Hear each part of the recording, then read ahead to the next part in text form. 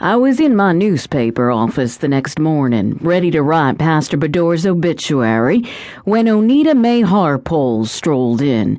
She was my good friend and Solo's busiest gossip. She plopped down in my creaky guest chair and proceeded to stare at me, her usual way of letting me know she wanted to talk. I paused to learn what gossip or opinion she'd brought. Leaning so close I could smell her juicy fruit gum, she said, "Martha, I hope you're not writing some puff pastry story about the preacher. You should tell the truth. Father Bedore was seeing a married woman." "What? We don't have any facts, Onita. Only rumors." "Remember? Betty told us in Bible study she saw him go into that Alamo motel with some woman," Onita reminded me. "And you trust everything Betty says.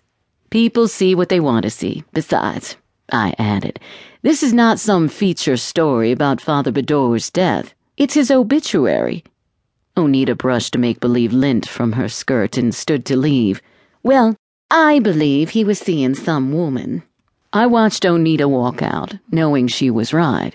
Betty Crane had told me privately, after one of our Bible studies, she happened to be in Greenlee one Saturday and saw Pastor Bedore drive into the Greenlee Alamo Motel with a woman who looked like Mary Grader, one of our Bible study regulars married to the wealthy Cap Grader. It was Mary, I'm telling you, Martha. It was her, Betty had told me. Me? I prayed it wasn't Mary. And I couldn't tell Onita any of this. The phone line would be jammed for days. Returning to his obituary, I hit a snag. What title should I give the man? Preacher, pastor, rector, priest, father. As old-school Southern Episcopalians, we called him Father in conversation with him, but when talking about him, we used pastor or preacher. I decided to go with Rector David Bedore, more appropriate for an obituary, I thought. Close to 10 o'clock, not yet finished, I locked the Gazette's doors and walked home to change into something black for the funeral. I was on the roadside when a car sped past, leaving a cloud of dust and cotton lint hanging thick in my face, smelling like harvest season. It made me think of life in Solo. What a forgotten little place. Center of the Delta, nothing but flat land for miles and miles in every direction.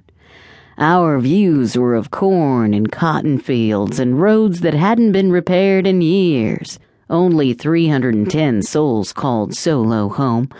We were a speck of a town, too small for any stop signs, much less a stoplight.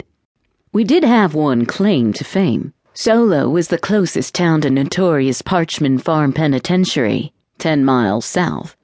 For our entire lives, Parchman remained a mystery. We'd all heard unsettling stories about the hardened criminals there and their publicized escapes. Growing up in Solo, I remember the older boys taunting, "Those bad men are gonna break out and come straight for you, Martha." Believe me, a young girl can have nightmares from such teasing.